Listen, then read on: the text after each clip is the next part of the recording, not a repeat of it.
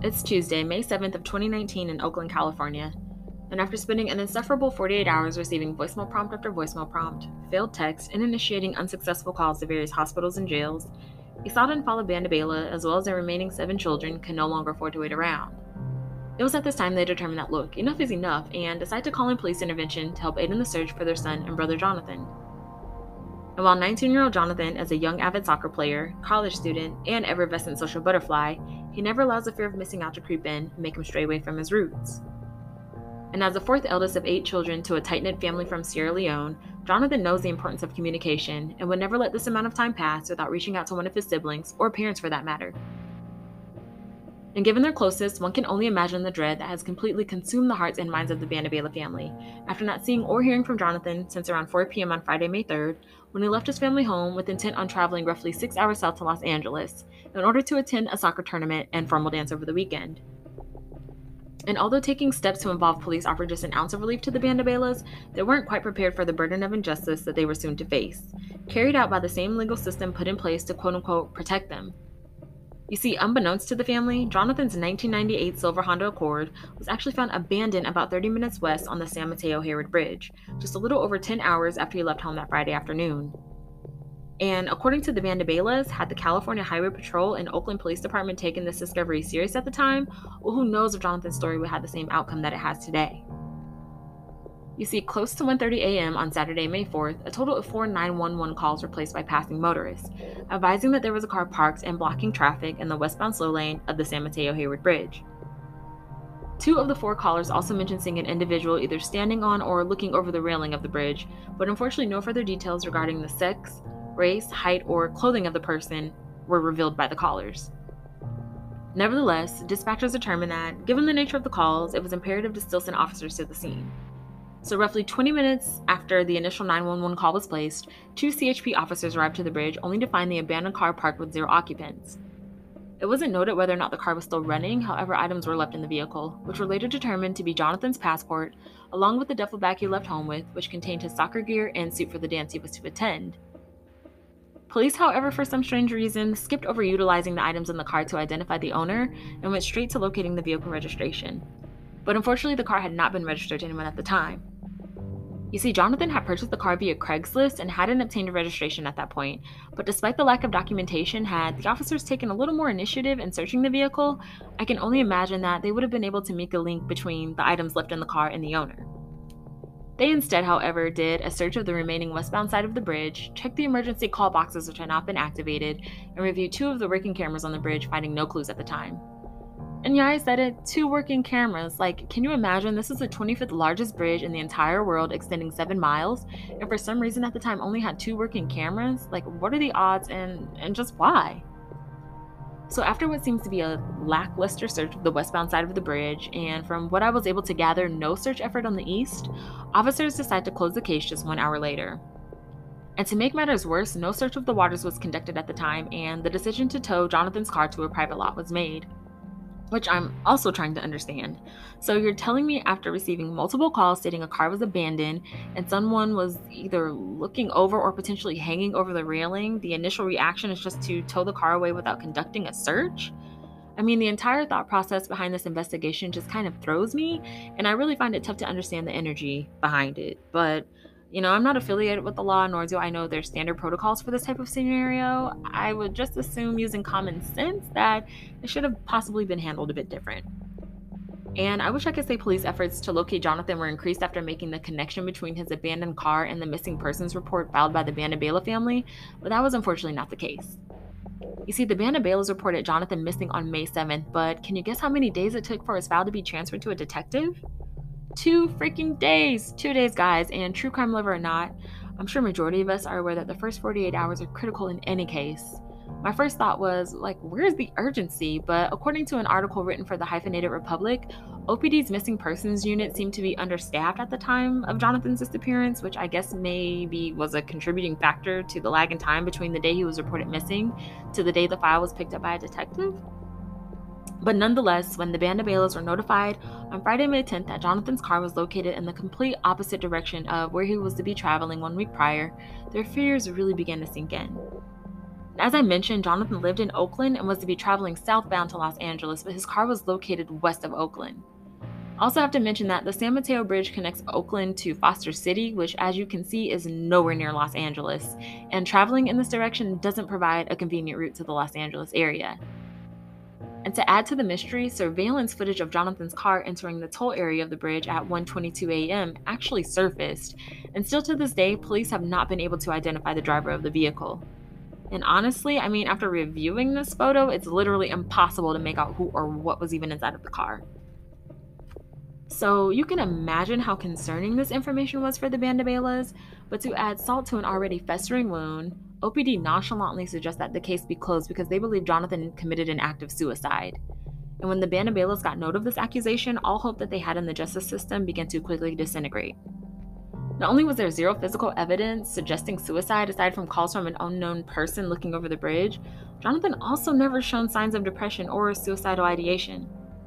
So the idea of him executing such an act that would in turn end his life, in their opinion, was utterly absurd.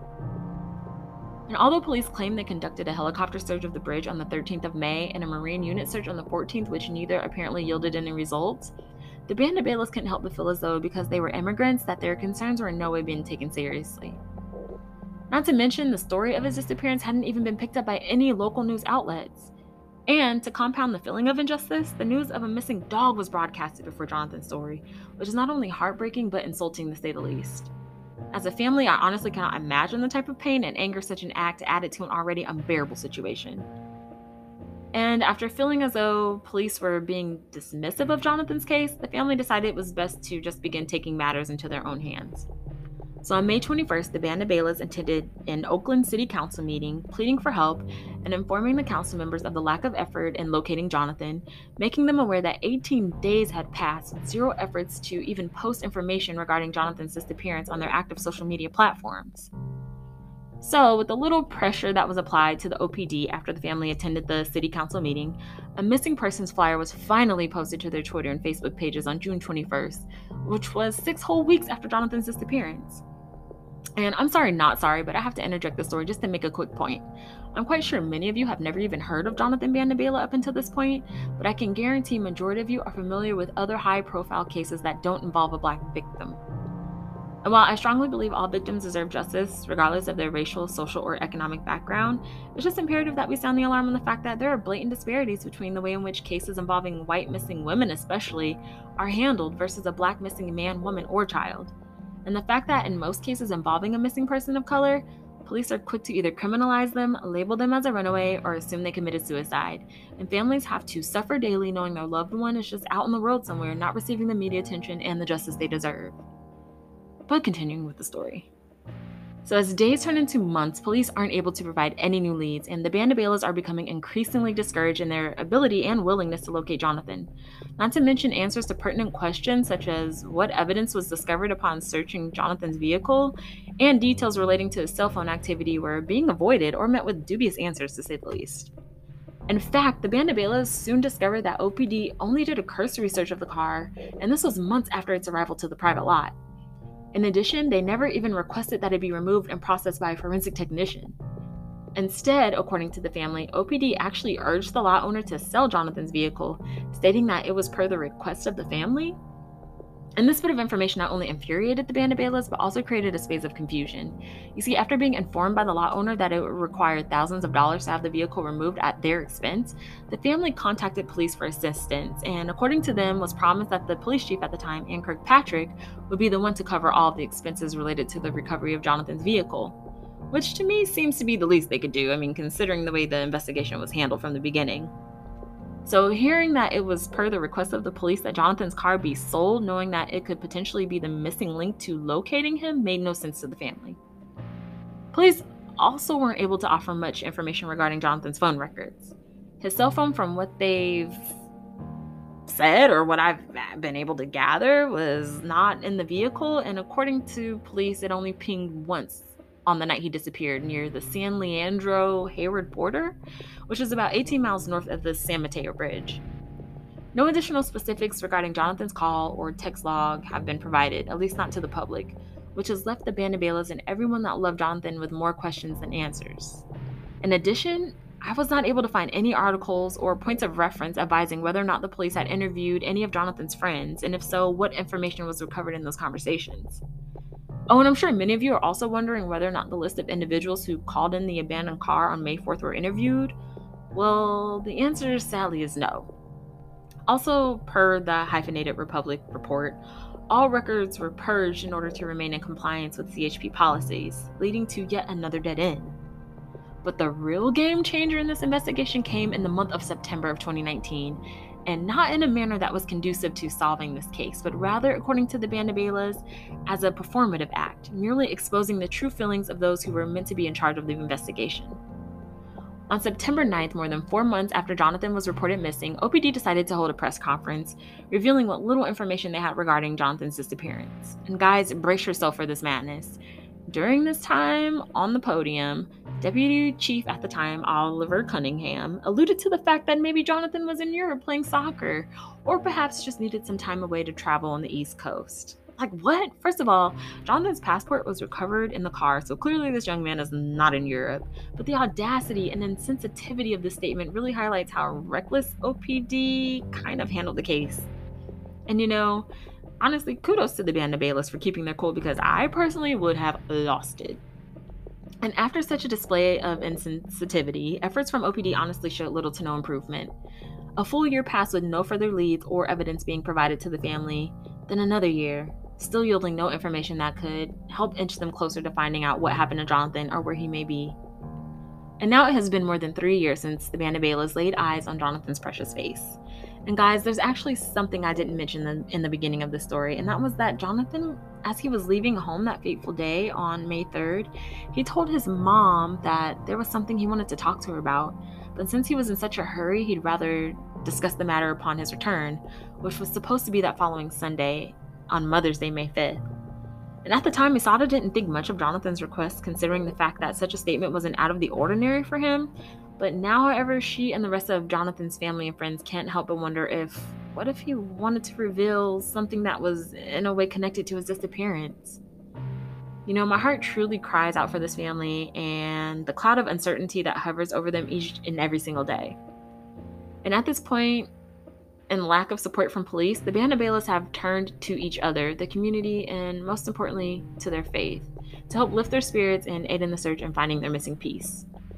And with Jonathan's birthday coming up on October 19th, I'm sure he and his family have no bigger wish than to bring him home safely. So my crime cupcakes, let's join in their fight and do just that. Bring Jonathan home. Jonathan Bandabaila was born on October 19th, 1999, and would be 23 years old this year. He's 5'7" with brown eyes, and at the time of his disappearance weighed 175 pounds with black hair. He was reportedly wearing a gray athletic jumpsuit and driving a 1998 silver Honda two-door Accord. And if you or anyone you know, okay, I'll stop.